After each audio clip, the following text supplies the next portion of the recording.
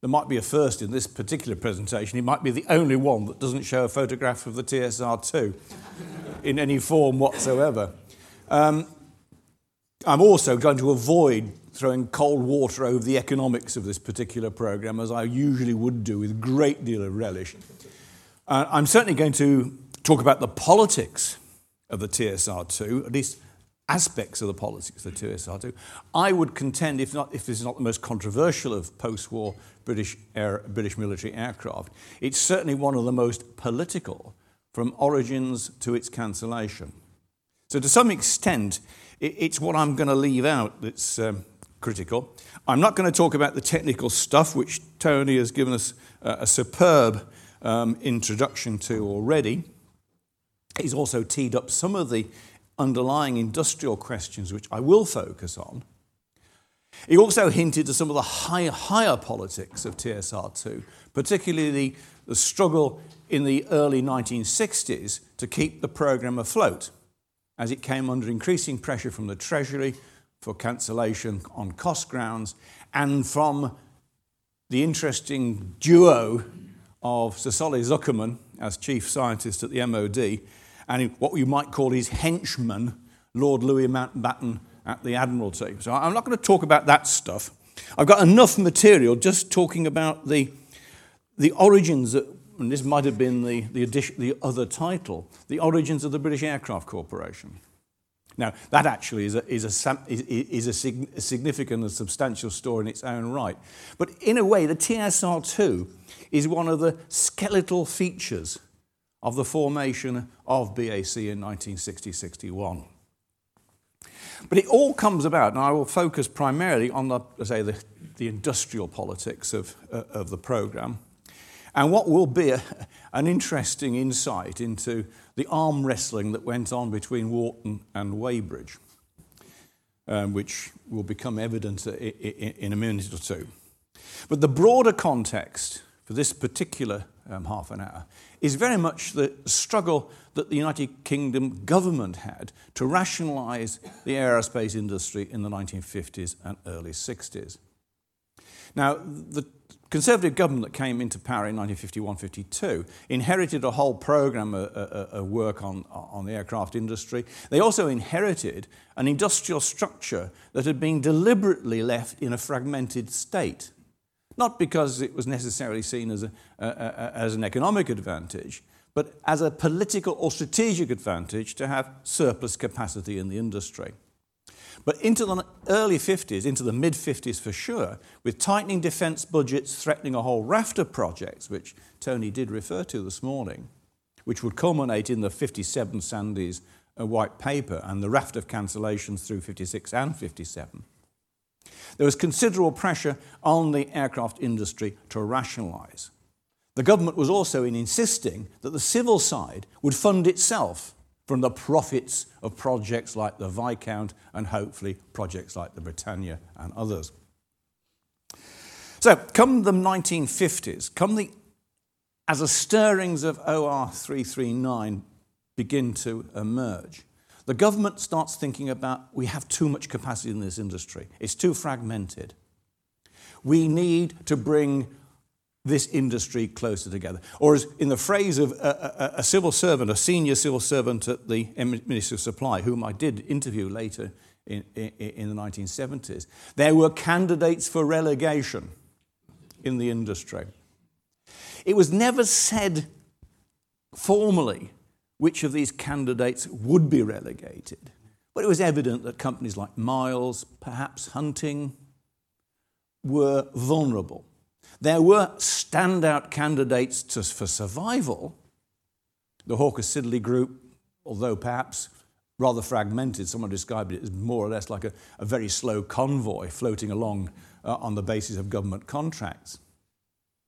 But there were at least several others who were strong contenders for the new model of the British aerospace industry. And Vickers and English Electric were two of the clear favourites. Partly because they weren't just aircraft companies. The government was looking at the sheer economics of building aeroplanes, both military and civil, and larger industrial conglomerates who could feed in resources, both physical and financial into the aircraft sector were seen as advantageous. And of course, Vickers Armstrong was one of the stronger parts of the British defence industrial base.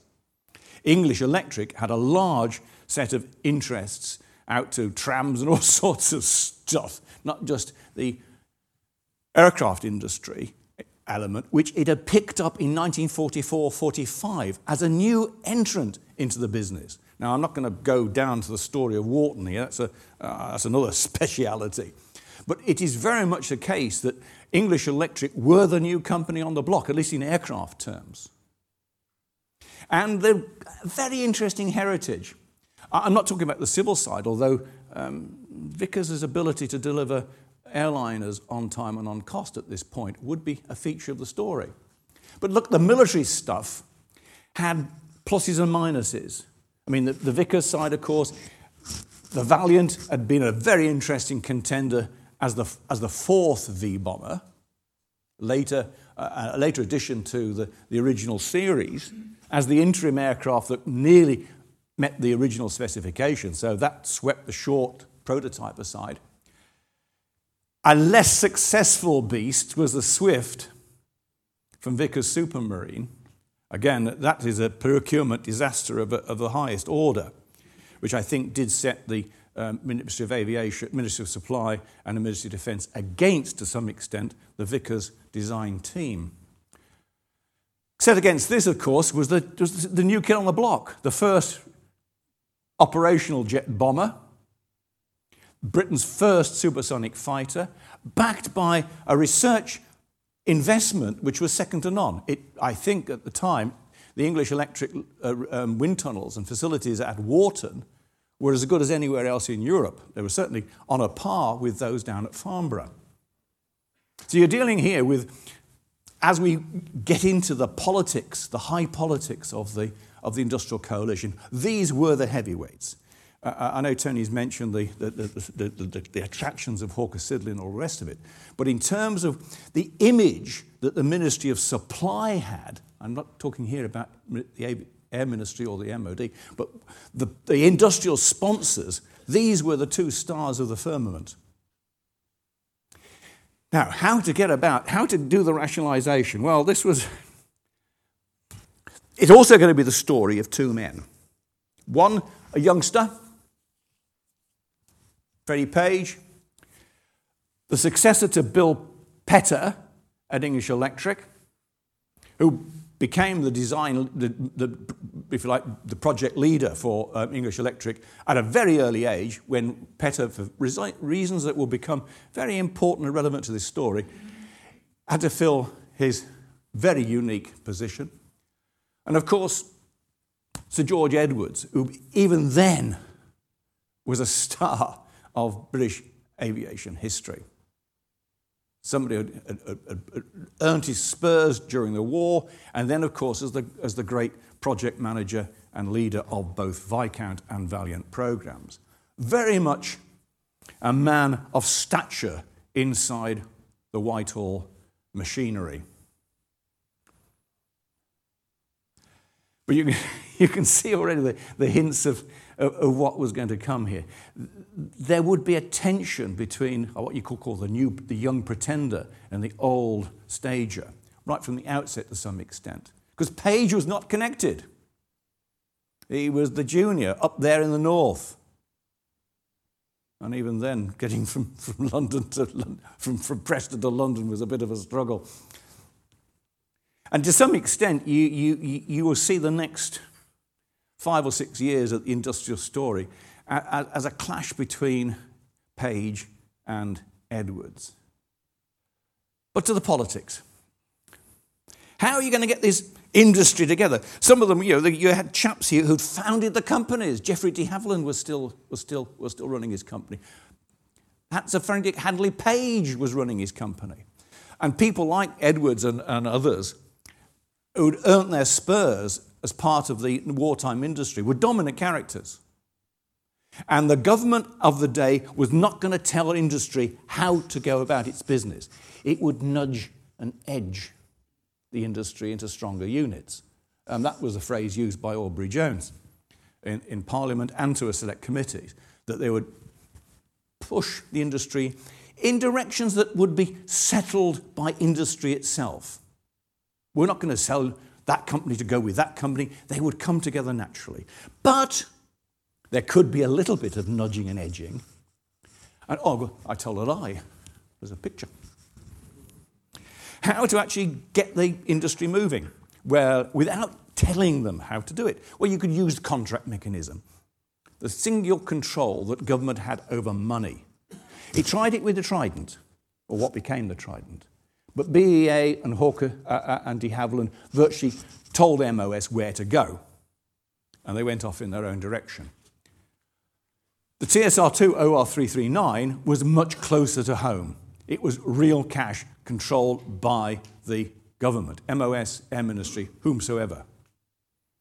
In that sense, government, the civil servants, would be active players in determining the outcome of the contract. And Tony has given us a very good description of the balance of technical interests that were in play at the time. But my fascination was, to some extent, was with the interplay of the two chosen parties of Vickers and English Electric. Because it wasn't an easy, to say the least, it wasn't an easy coming together of minds. And Tony, beautiful description of how, in a sense, the ministry favoured initially the Warton experience and the Warton designs and concepts. And there was a hint, was there not, that English Electric were going to have what in later language would be called design leadership or project leadership. But George Edwards recounts that having got wind of this, he beetles off to Whitehall to buttonhole his chums in the ministries. And he claims in his book, or at least a book written by Richard Gardner about his career, that he was able to arm wrestle control over the project away from Warton. Now, there might well have been very good technical reasons why this is the case. And I think Tony in the panel might want to explore those. But there was one very good reason why the Air Ministry would prefer a known quantity like Sir George Edwards in charge of the programme and his team rather than Frederick Page at Warton. And it all comes down to some extent to an open secret in the industry about English Electric. That the Warton design team had been created in 1944-45 and they'd come up with these wonderful ideas.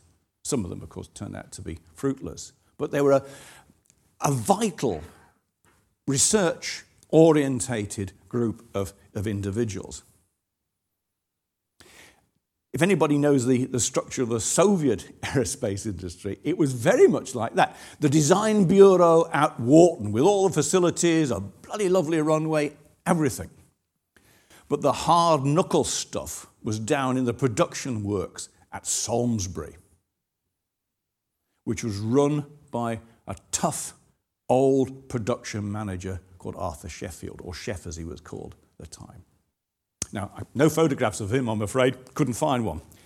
But he had run the old English Electric plant, the Shadow Factory, during the war, as a superb manager, churning out the stuff that they were contracted to do. I think it was Halifax bombers. And then later, they did subcontract work for de Havilland on the Venom and Vampire. And as far as Sheffield was concerned, numbers counted, and the idea of producing this stuff out there at Warton was just something that he could not understand and comprehend. And there was long story short, there was a huge tension, firstly between Sheffield and Petter, which had led to Petter disappearing to form or to join Folland, and then between the whippersnapper Page and his team of pie-in-the-sky merchants at Warton. And that was well known that the tension there could cripple the development and production of programme. I'm not even sure whether there were problems with the Canberra production that had actually generated or emerged as a result of that tension.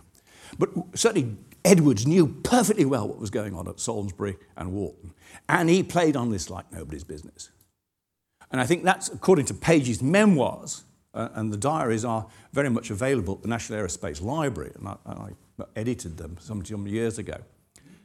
He was convinced that the knowledge that Sheffield and he were at loggerheads was the wrong reason that Edwards was able to use to persuade the ministry to give Weybridge, in spite of its iffy experience on Vickers Supermarine side of building combat aircraft other than large transport or large bombers.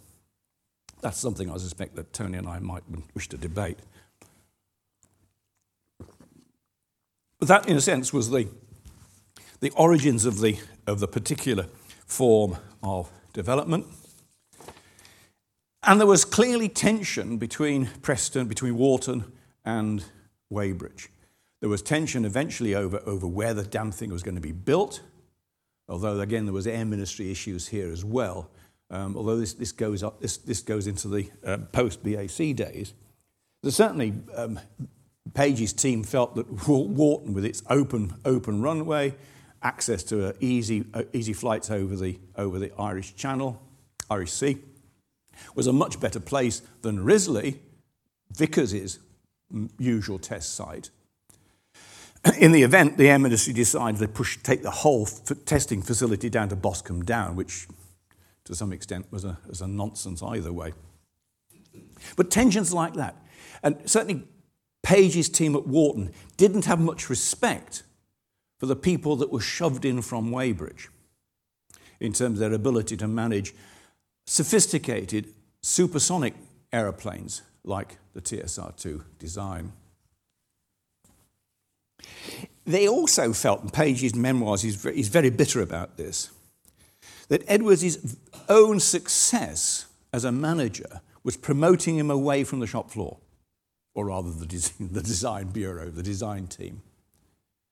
That as we moved into the late 50s, early 60s, it was what Page would call the second-raters that were left in charge of the Vickers team running the programme out of Weybridge. That Edwards was off there in Whitehall defending what would become problems with the VC-10 and also the early days of what would become Concorde after the mergers in 60-61.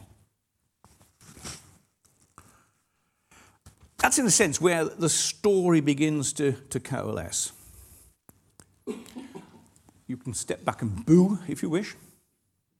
The man, of course, that wielded his axe in 1957, although, as we know, he wasn't entirely to blame for the raft of cancellations that took the soul out of British military aerospace in that period. But he was keen to speed up the process of rationalisation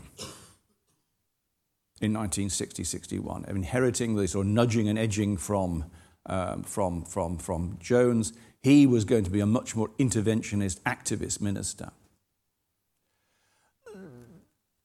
There was some interest, of course, as BAC began to emerge from Vickers and English Electric. By the way, de Havilland was also in the frame for this new company. Now, that would have been a really interesting what might have been, but put that to one side.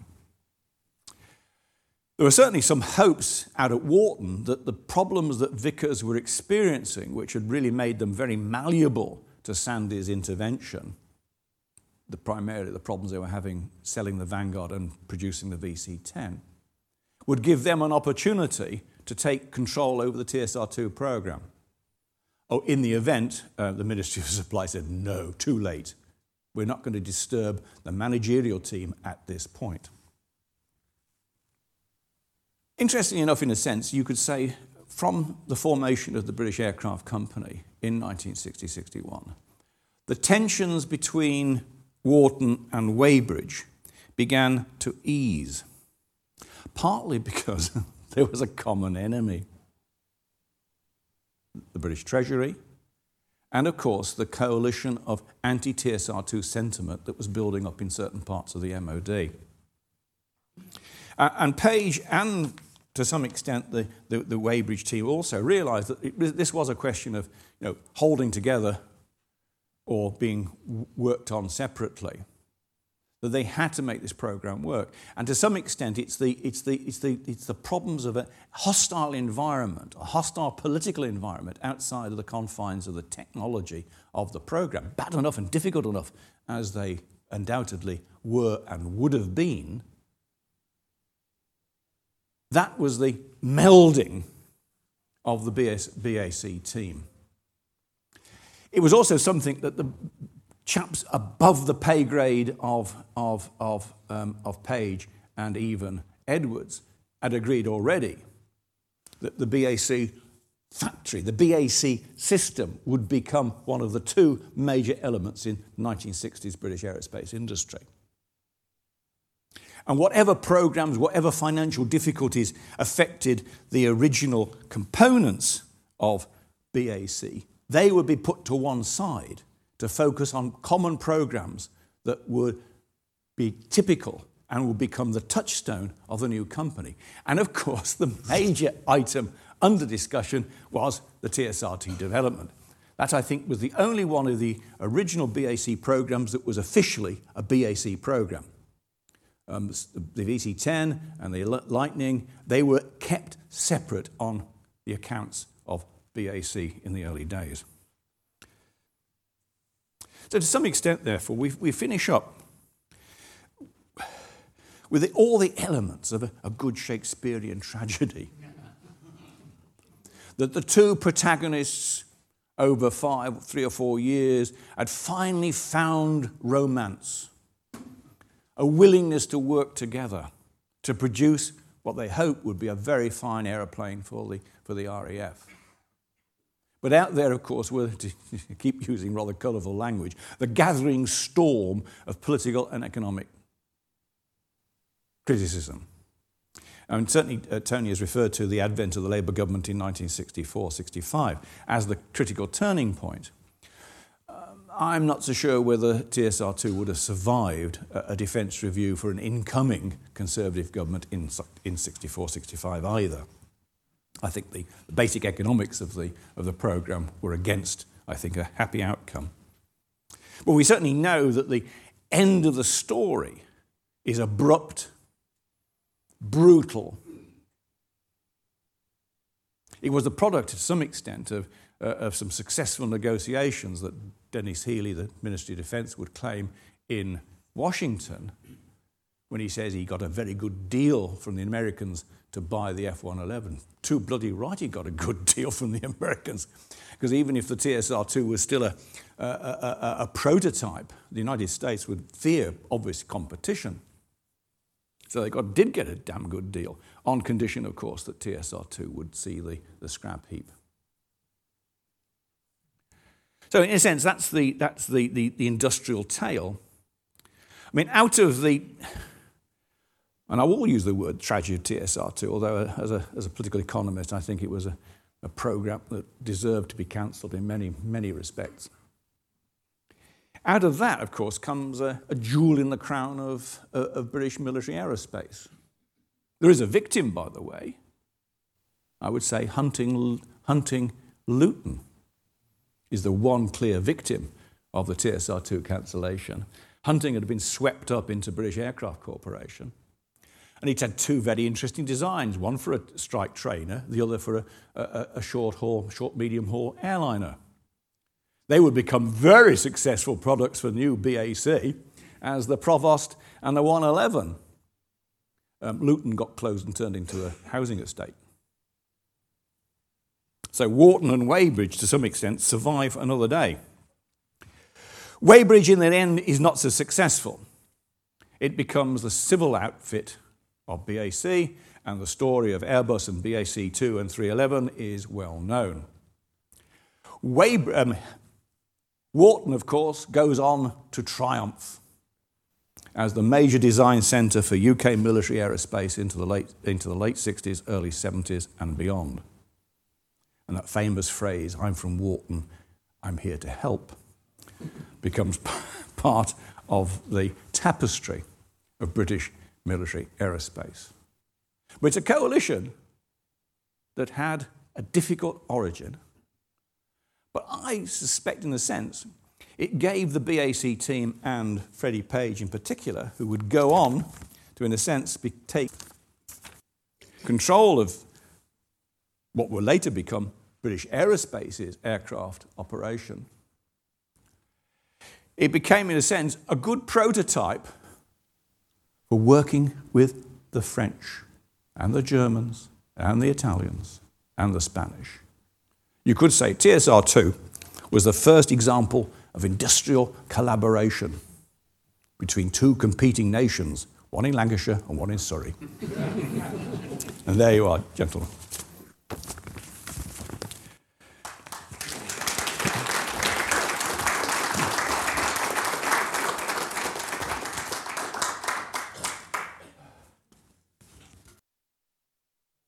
Keith has finished a little early, so we do have a couple of minutes if you have any questions for him immediately. To what extent do you see the complexity, the increases in complexity on design and development and all the things that we've seen over the last decades as another driver in the removal from sort of cottage industry type elements in the industry into a conglomerate that can handle the big research issues? I think yes, but it was a slow motion exercise. Again, I hesitate to get too deeply involved in the technology, but I think the advent of the avionics and the electronic fits that were becoming increasingly complex into the 1960s, I think were the driving force of much of the cost escalation we'd see in later programs. I think in the late 50s, it was much cruder economics about industrial scale and scope. That the ministry just felt that our industry was just too fragmented to survive in the face of not just American competition, but they also had an eye to what was happening across the channel with the emergence of a much more dynamic and government-determined industrial strategy for its aircraft industry. Compare and contrast the nudging and edging with the French ability to intervene directly to force companies to adjust their ownership structures, their managerial structures, to suit a national concept. I mean, it wasn't quite Dassault and what became Dassault and Aerospatiale. But by late 50s, early 60s, Dassault was emerging as the clear national champion for French military programs, Sud-Avation, Nord-Avation for large transports and commercial aircraft. And that would become much more evident into the 1960s, with determined French governments intervening to shape national champions. But I think initially it was really about just getting British industry in a rough shape in order to compete on a evenish terms with the Americans and their European competitors. So, thank you very, very much. The human element is so often what's forgotten, isn't it? Thank you.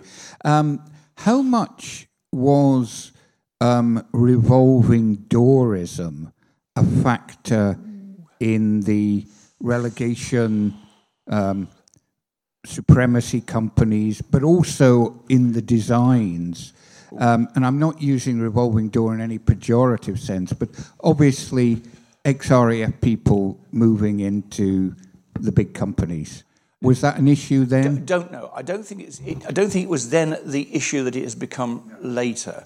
Again, I suspect Tony might have a better insight into the nature of the design teams. But I think both Vickers and English Electric had military advisors, and you can see them in the files, and you can see them references to them in company minutes. But broadly speaking, this is a question of civil versus military. The Air Ministry and the RAF were one set of people, clearly distinct from the people working in industry. An interesting hybrid, I think, were the people at Farnborough who would act as technical advisors to the ministry. Only I suspect, and I haven't really delved into this in any great detail, they also had their own axes to grind, which may have influenced their particular view of emerging projects. But I'm not going to go down that road because I don't know. I haven't looked in the files.